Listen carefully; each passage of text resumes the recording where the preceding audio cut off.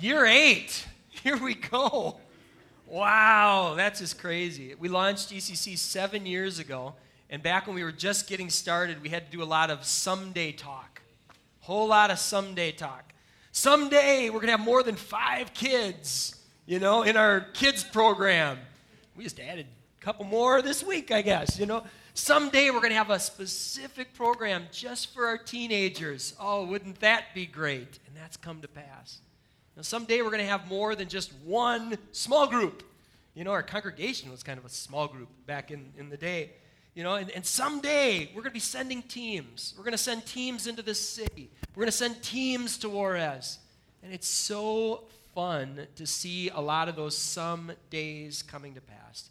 There's certainly been a lot of changes over the last 7 years. But one of the things that's been the same from day one is that we look at the Bible in a way that we don't look at any other book. We hold a real special place for that one-of-a-kind document. From day one, the Bible's been our go-to. It's our go-to for faith. It's our go-to for conduct. It's our go-to guide when it comes to decision-making for us personally and for our church. And I thought, as we kick off this new season, one of the things that we've never done before as a church is we've never spent an entire series talking about why. We've touched on the Bible. We've talked about it in so many different ways. Every week we're talking about a passage from it. We're unpacking that. But we've never taken a whole series where we've just said why. Why is it, of all of the great documents out there, all of the great leaders, all of the great teaching, why do we hold the Bible in such high regard? One of the things that I believe is true, and I encourage you to write this in your notes, and we'll explain why I worded this the way I did. I believe among the Bible's great books, or among the world's great books, the Bible is without parallel. Among the world's great books, the Bible is without parallel. And we'll get to some objective reasons why I believe that is a true statement. But first, I want to talk a little bit about why this series matters. Not only does it matter because it's something that we hold in high regard, it also matters because you're going to be called on, if you haven't already, to give a personal account of this book.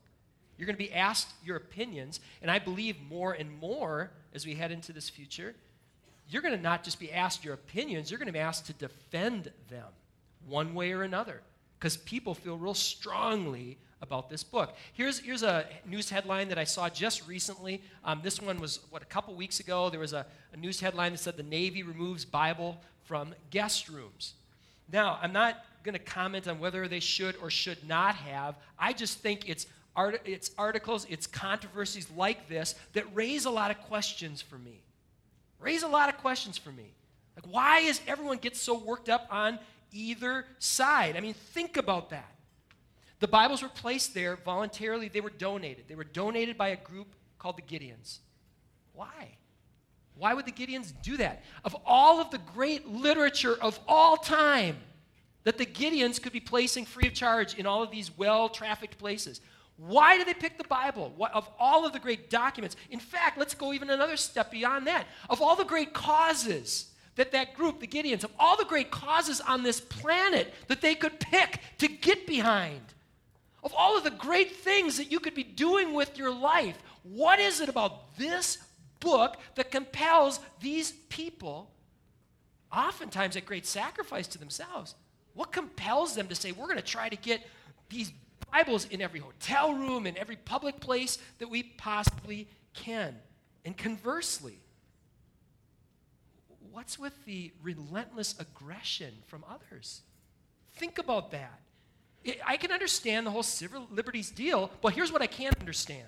In a world filled with so many publications that are so blatantly offensive, in a world filled with so much literature that fuels greed and fuels injustice and fuels rage, in a world where there's so many noble battles to fight against poverty and abuse and disease and outright evil, what about the Bible fuels such unrelenting aggression?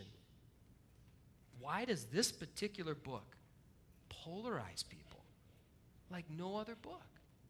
Now, there is one that's growing in terms of its influence around the world. And in 2015, I think we do need to take a look at the Quran, and we need to talk about Islam.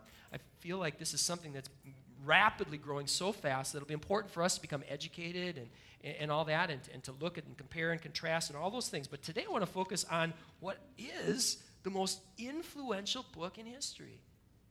We're going to focus on that not just today, but for the next 6 weeks that follow, the Bible. What is it about this book that inspires millions of billions of people, actually, to abstain from behaviors that much of the world engages in? And what about this book inspires people to engage in behaviors that much of the world abstains from? How did this particular collection of documents rise to such a prominent place, not just in our lives here as a church, but on the world's stage? Once again, you're going to be called upon, if you haven't already, to not just give your opinion, but to be able to defend it one way or another. And when you do, how well informed are your opinions? I'd encourage you to write that down. How well informed are your opinions? Most everyone has an opinion on the Bible, or 2, or 3, or 4, or 10. How well informed are they? Do you believe what you believe because you were just taught that growing up? Do you believe what you believe because your college professor said, this or that? How well informed are your opinions on questions like these? Here, let's put a bunch of these things. What makes the Bible stand out from other religious books? Why were some Gospels included, others left out? Was the Bible the result of a Middle Ages vote? Was the original content altered over time, especially the content that was passed down through oral tradition? What applied then when it was being written? What applies now? When should the Bible be taken literally, and when should it not be taken literally? Does the Bible contain myths and legends? What about the Bible's apparent contradictions? And if you believe the Bible is inspired by God, what do you mean by that? And then here's one. How is the phrase God's Word related to the Bible, but also distinct from the Bible? Again, these questions aren't going to go away anytime soon, because there is no other book like the Bible. Well, let me talk about why I believe that this is an objective statement. I have my subjective feelings about it, but here's some reasons why I think it's an objective statement when I say the Bible is without parallel. Let's take a look here. Any of you familiar with, we're going to compare and contrast a couple different books. Any of you familiar with this one? Goodnight Moon. Yeah, a lot of collective, if you've read this, right? All right, what I have up here right now, let's talk about translation. In fact, I encourage you to write this down. When it comes to all of the books ever in the history of literature, all of the works in history, no book's been translated into more languages. That's significant. Which of the books, of all the books in history, which are the ones that have been translated in most languages? It's not these. I'm just giving you some comparisons up here. All right? Google, in fact, I encourage you to do it. Look up the books that you think should be up here. And look and see how many of those are translated in different languages. Look at the classics and look at others. All right? No book's been translated in more languages. Here's just some reference point. Goodnight Moon, a lot of us. How many of you have read that book before? A whole lot of us have. It's been that many? Wow, okay. How many of you think you have it memorized? All right. Well, Goodnight Moon has been translated into 12 languages. So I have about 12 pages of paper up here. Each one of these represents one language, all right? So Goodnight Moon translated into 12 different languages. Da Vinci Code, extremely popular book. This one was translated into, as best I could discern, 44 languages. So here we've got roughly 44 pages, each page representing one language. See where I'm going here? All right. Harry Potter, the Harry Potter series, series, extremely popular. Actually, one of the most popular books certainly in our lifetime. Translated into how many? 67, as best I could discern it. So each page, one language, about 67 languages. All right, let's move on to the Quran. Now, this one, it was extremely hard. This is best guess. You go into the internet, you see ranges all over the place. There seems to be a little bit of consensus around 50 languages that the complete Quran was translated into, roughly 115 that portions were translated into. So let's go with the portions. About 115 times this book's been translated, at least portions of it, translated into other languages. Let's talk about the Bible. Any of you familiar with the world of reams of paper, right? Reams. How many in a ream? 500. A lot of us know that, don't we? Oh, too much time with copy machines. All right. The entire Bible has been translated into roughly 500 languages, the entire Bible from cover to cover. And then when it comes to portions of the Bible, sections of the Bible, we're talking 2,500 and growing. 2,500. So just in terms of translations, and again, you go ahead, you look up your book, and don't just go to one source because you're going to see ranges all over the place, but start comparing. No book in the history of the world has been translated into more languages. Now, let's talk about publication. What I encourage you to write this down is no book has been read by more people. How do you judge how many people have read it? You can't. But you can get some ideas about publication. How many times have these books been published? Let's go with our sample set here. We'll start with Goodnight Moon. Now we have to change our system here. Now each piece of paper represents 1,000,000. All right? 1,000,000 copies. Okay, so every piece of paper is 1,000,000. Goodnight Moon, I have to add 18 pages because there was roughly 20 million of these books that were published. All right, Da Vinci Code. Da Vinci Code, I have to add to this stack too. I have to add 36 because there's an estimated 80 million copies of this book that have been published. Now, Harry Potter, if you took the entire series, now you're talking, 500 million or something like that. But let's talk individual books. Individual books depends on the book. It's estimates between 55, 65 million. If we went with a middle one, around 60 million, I have to actually subtract 7 pages here. All right? Subtract 7 pages. Now, the Quran, again, estimates all over the place. It appears as though there's a somewhat consensus around 1 billion copies. All right? So that would be, if I'm doing my math right, 2 reams. All right? Let's talk about the Bible. How many copies? Well, here we've got, each one of these is 1,000,000. We've got 5 there. We have to add 7 more because the estimates of the Bible's publication is 6 billion. And this makes me nervous. I don't think I'm going to leave all these up here. My experimental group is the 9:30 group, and oftentimes tragic things happen because I don't practice these object lessons like I probably should. So I'll just let you ooh and ah here for a little bit and then take this down. But when it comes to some of these objective things, I mean, you just look at this. And I used to be hesitant to say to people, hey, you should really check out the Bible because they could come back and say, there are thousands and thousands of religious books. Why start with that one? Here's why you start with that one. If you're just a citizen of the world, for you not to be well informed about a book that has had this kind of influence, I mean, just from that standpoint alone. All right, let's continue on. There's not just and I'd encourage you to write this next thing down in your notes. It's not just that the Bible has been published this many times. No book in history has inspired more books about it, or more art, or more literature. It's not even close. I don't know how you could ever get a number value here, so I won't. But this one, just anecdotally, I consider my office. I took a couple pictures from my office. These are my bookcases. Most of these books are either books specifically about the content of the Bible or reference it in one way, shape, or form. Now, this is just a sliver, because if you've ever been to a seminary library, you've got entire buildings dedicated to books about the Bible, and that's just a narrow cross-section of all the books that have ever been written about the Bible. And then you add to that, you add art, you add literature. There is no book in history that has influenced more art or literature. So I'd encourage you to write that one down. Now here's another one that I'd like you to reflect on, and that is this. No book shares the Bible's unique multi-voiced testimony. Each one of those words is chosen intentionally. Multi-voice. The Bible was not a work where one person or even a team of people sat down and wrote it together over the course of several years. It is a collection of documents. And it's not just a collection of documents. This thing has been vetted more than any other book, pulled apart, studied, scrutinized. There's never been a collection of documents like this. Here's a couple bullets that I would put under that headline.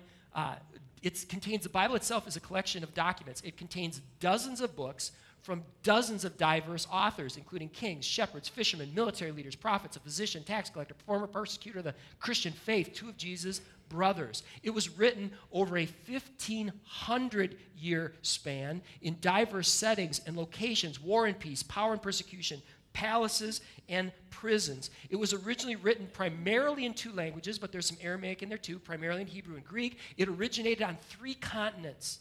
These documents come from 3 separate continents, Asia, Africa, Europe, which in our society doesn't mean anything, but back then, that's considerable. Considerable when you consider the tribal regional nature there and the struggles of transportation and even transmitting literature. All right, the book's been dedicated through decades of testimonials and debates, more so than any other document in history, verified through centuries of rigorous study and archaeological discoveries, which are still being made today. This next point says, highly credible witnesses attest to authenticating signs and wonders. Here's what I mean by that. Many of the Bible's original authors, as they're writing these things down, they're attesting to miraculous signs and wonders that they say verify what they're about to say. So it's not even that they're just passing along wisdom. The authors are saying, hey, just so you know, there were signs and wonders going on around all of this, which is fascinating. And then the next one, passionately adhered to by millions throughout history, often at great, great personal cost. So I ask you, when you consider the wealth of criteria like this, not just 1 or 2 things, when you consider all of this, can Goodnight Moon say that? No. Da Vinci Code? No.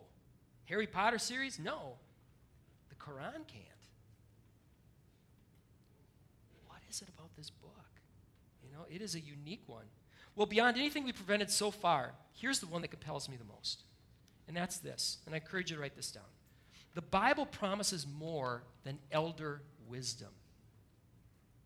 Now, elder wisdom is not a phrase that's unique to me. In fact, I hadn't even heard it until, last year. I was having a conversation with a woman, and she wasn't ready to receive the Bible as authoritative in her life or anything like that. But as we were talking, she said, you know, here's something that I am compelled by. I'm compelled by elder wisdom. And what she meant by that is she said, you know, if there is wisdom that has been handed down from generation to generation to generation, if there are principles and teachings that have stood the test of time, if there are words that have been not just come up with one person and passed along, but if there are words and truth that cultures have tested and proven true in the lives of generations and generation and generation, that has my attention. Sounds a lot like the Bible. But the Bible's more than that. There's been no collection of elder wisdom that has stood the test of time like the Bible.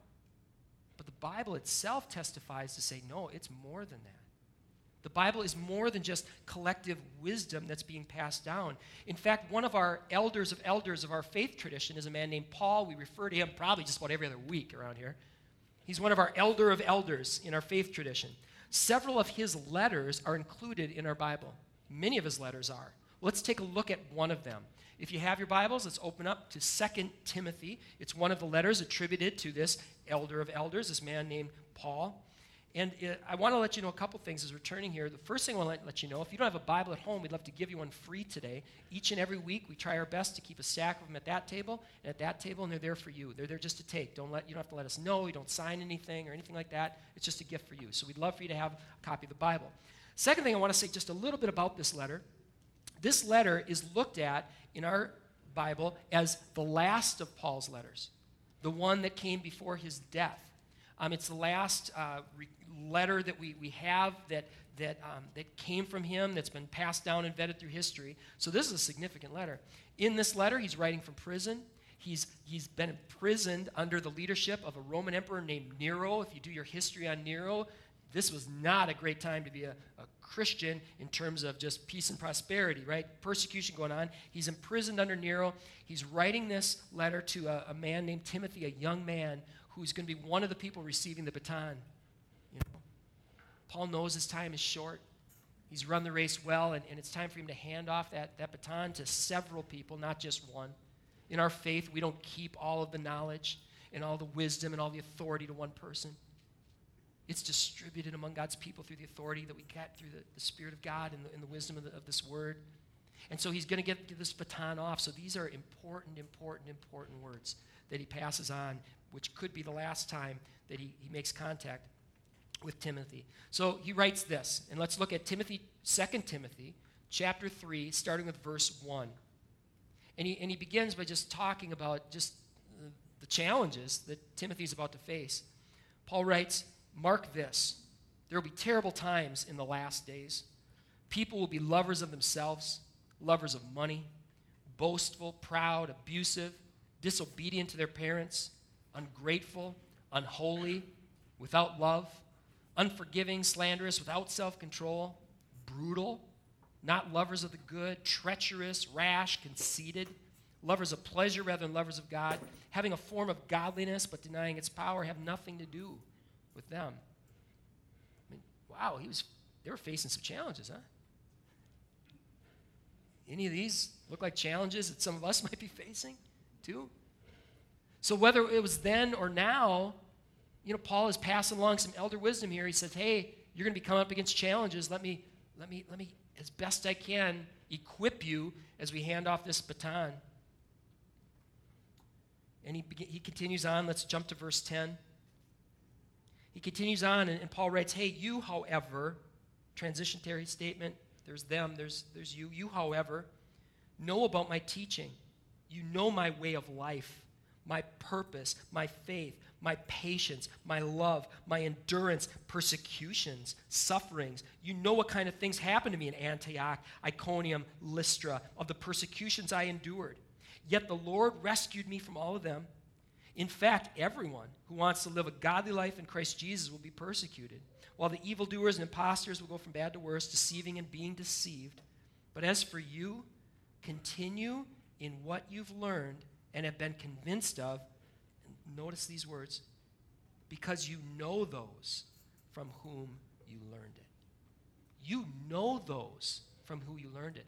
Next week, when we start talking about who wrote the Bible, one of the things we want to pay attention to is, especially in the New Testament, a book didn't get into the New Testament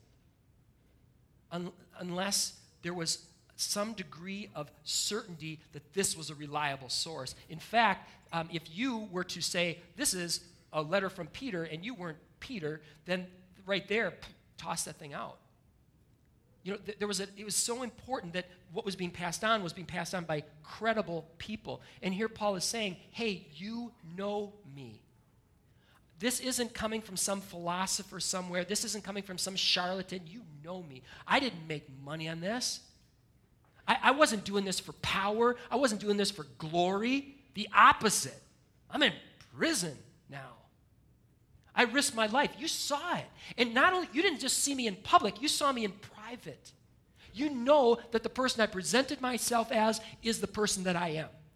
You know me. And earlier in this letter, he references his grandma, Timothy's grandma, and Timothy's mom. And he says, you know them.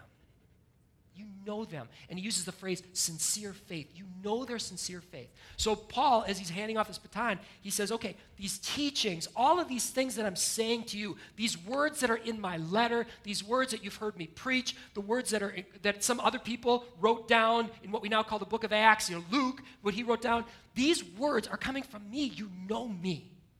Right? Okay. Well, now, Paul is going to make a transition here. He's going to turn a very important corner. You're going to see it happen right here in the scriptures. Paul is going to link his teachings, his life, to a movement that began centuries earlier. Paul isn't saying, hey, I'm launching something new. At least not that way, the way we conceive of new. He's saying, I'm just a part of something that's been going on since the beginning of time. And that's important. Christianity itself was new. In that sense, in fact, Paul penned these words within 35 years of Jesus' death and resurrection. But here's the thing. In the ancient world, for the most part, if something was new when it came to faith, then it wasn't as credible because they valued elder wisdom. If you're on the scene, hey, I have this new revelation about, God, and I have this new religion that's going to start up. It's like, whoa, then that's probably not real credible, because we're going to look for something that stood the test of time, something that can be traced back, something that just doesn't rest in some new whatever. In the ancient world, you wanted to link your faith to a faith that had stood the test of time. And Paul is going to do that. He's saying, hey, Christianity, there's been some new developments, considerable new developments, but Paul is about to link his life and teaching and the life and teaching of Jesus of Nazareth to the story of God's people. So now let's pick up verse 15. He writes to Timothy, he says, Timothy, from infancy you've known the Holy Scriptures, which are able to make you wise for salvation through faith in Christ Jesus. All Scripture is God-breathed and is useful for teaching and rebuking and correcting and training in righteousness, so that the servant of God may be thoroughly equipped for every good work. Now let's leave this here on the screen, because I want to take this piece by piece. And let's start with from infancy. Timothy, if he was raised in a pious Jewish home, and we at least know his grandma and his mom were on board, they would have taught him basically from infancy the Holy Scriptures. At about age 5, they would start training young boys in the Holy Scriptures. What were the Holy Scriptures? The Holy Scriptures at that time, there was a collection of documents called the Septuagint. Actually, it was a couple hundred years older than this time.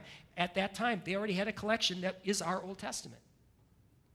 And it contains all the books of the Protestant Old Testament and other books that are included in the Catholic Old Testament. All right, so there is a collection of books, the Holy Scriptures, that's likely what they're referring to here. And he said these can make you wise for salvation. All right, let's move on to what comes next. The Holy Scriptures are able to make you wise for salvation through faith in Jesus Christ. Through faith in Christ Jesus. Now, this one gets me excited here, because I've always struggled. The faith in Jesus Christ, now we're getting into what's called the gospel, the good news. And I've always been frustrated, because I'm like, what's wrong with me? When I'm asked to give a quick answer of how do you become a Christian, or a quick answer of what's the gospel, I'm like, what's wrong with me? Billy Graham can do it. You know, a whole lot of churches can do it. They can give you, and just, here's 4 spiritual laws, here's a sinner's prayer. And I could never do that, because I'm like, the gospel seems a lot bigger than that. The gospel seems a lot richer than that. The gospel seems impossible to reduce into one prayer or to reduce into 4 spiritual laws. The gospel seems bigger than the 4 gospels. It's 4 books of the Bible. What's wrong with me? And it was so exciting as I've been preparing for this series to go, I'm not the only one, as I've been reading. And I can't wait for week 4. Because what I want to do in week 4 is not say there's something wrong with the sinner's prayer, not say that the 4 Gospels, Matthew, Mark, Luke, John, aren't the Gospels. I'm not going to say any of that. But what I want to present to you is that the authority of Scripture is big. And it comes from this gospel, this good news. The gospel is the power of God for salvation of those who believe. And it's bigger than a book. And it's bigger than a prayer. And it's bigger than 4 spiritual laws. It's alive. And it's present in these words, and it's bigger than these words. Amen. It's going to be fun to dive into that. That's week 4. But let's continue on here. Next phrase, all Scripture is God-breathed. All Scripture is God-breathed. This is so loaded, I can't even tell you. Let's start with all Scripture. Again, next week, we're going to start to see that Paul had already begun to do this. Paul had already begun to do this. Scripture was held in such high regard. These are the words of God. What Paul's going to do? Paul starts to do this. My words are Scripture. Paul was starting to make the case that his words were on par with the Scriptures. That God's word was alive and working through his words too. And that's where this word God-breathed, this phrase God-breathed comes from. I find as a person who is really skeptical for a season of life and a person who still struggles with all kinds of doubts and questions, this is interesting to me. That word that I'm not even going to try to pronounce, because every time I do, the people who know how to speak Greek laugh at me, all right?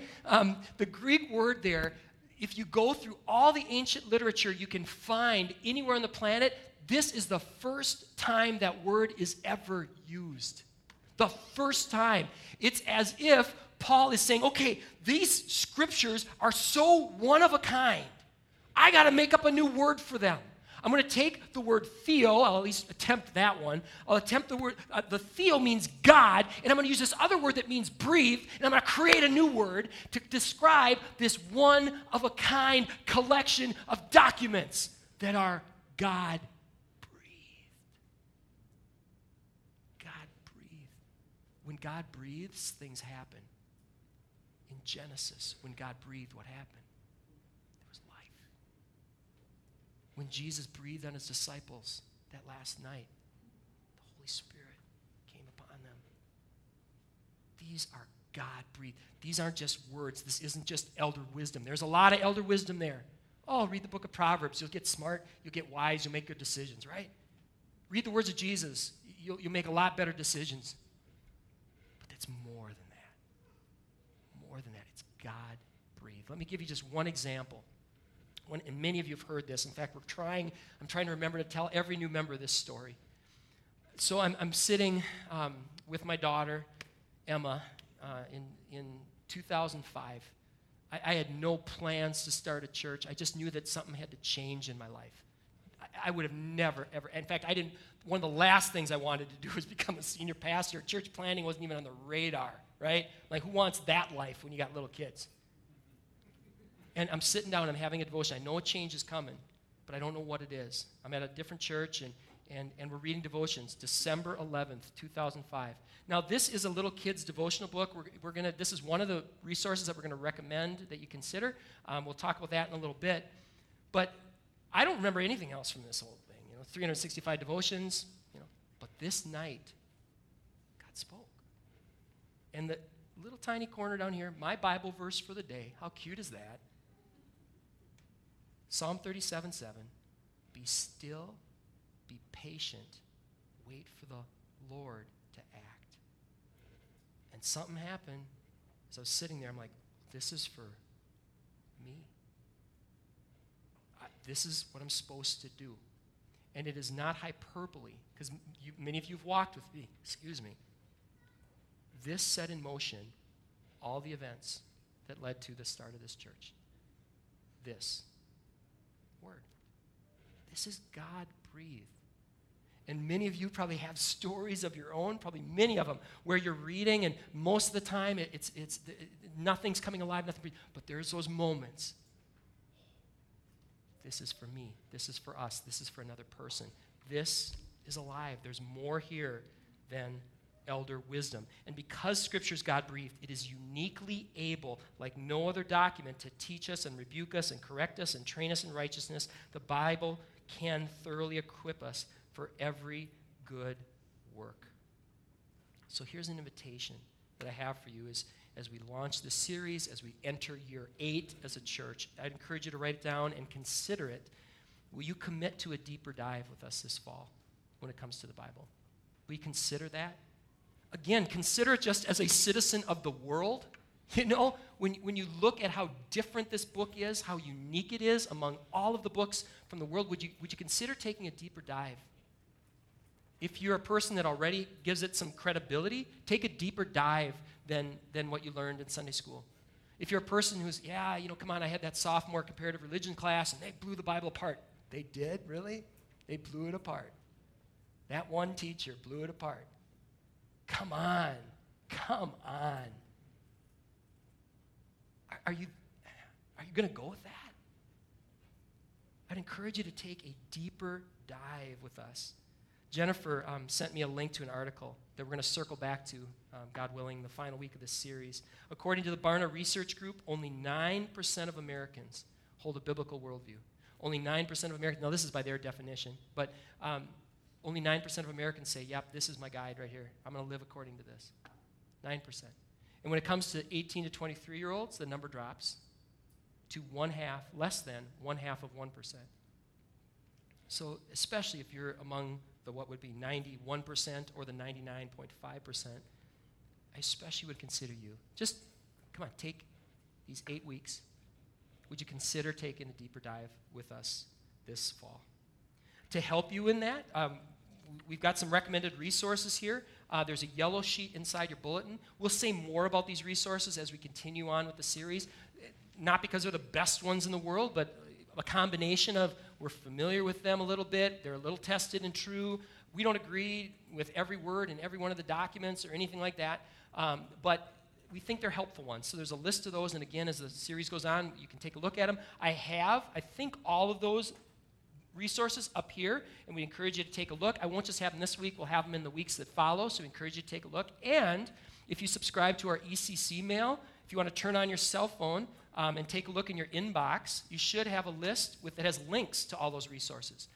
We wanted to try to make this as easy as we can, so there should be links to all of them. If you want to check them out on Amazon there, you certainly can.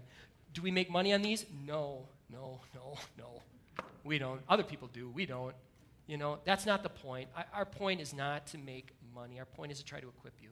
So these are some resources that might be helpful for that. My hope is that when I think about those questions that we opened with, my hope is that every one of us, when called upon, would be able to take those questions and go, yeah, I can give you a somewhat articulate, but at least a better informed response than I can now to those hard questions. That would be a hope that I would have in this series. And more importantly, I want this for you. I want you to have those moments in your life when you're reading this textbook. I'm getting emotional here, but the God of all creation speaks to you. And he speaks into your individual situation. Exactly. And he brings you a word of hope if you need a word of hope. Or he brings you a correction if you need a correction. Or he points you to a next step that would be helpful for you in your life. And that's our hope for this series. So let me seal this time, this teaching, with prayer, and then I just have a couple housekeeping details as we go forth. So please just join me in prayer. Father, we come to you, and those of you who call you Lord, we come to you and we ask that you would seal this time. And we're thankful, Lord, that you've given us fresh starts. We're thankful that you've assigned Sunday as the first day of the week. And so, Lord, we come to you this fresh week, and we say we're sorry for the way we've either neglected your word or abused your word or misused your word. And we pray, Lord, that you'll help us to get back on track or to start the right step in a new direction. So, Lord, teach us what that means. Point us the right direction. And we ask, Lord, as we start this new week, that you'd empower us, that we could serve you with our heart, soul, mind, and strength. We do dedicate the offerings that we brought this week, and we pray, Lord, that you'll use them for your plans and your purposes around the world. And Lord, we pray for those of us who've joined here. We pray for those who've joined us here today who aren't sure what they believe or are resistant to your word, that your Spirit would at least open their minds and their hearts enough to give it another look, another deep look. Lord, we pray against any kind of deception that comes from either our own hidden motivations or from teachings that didn't tell the whole story. So we pray these things in Jesus' name. Amen.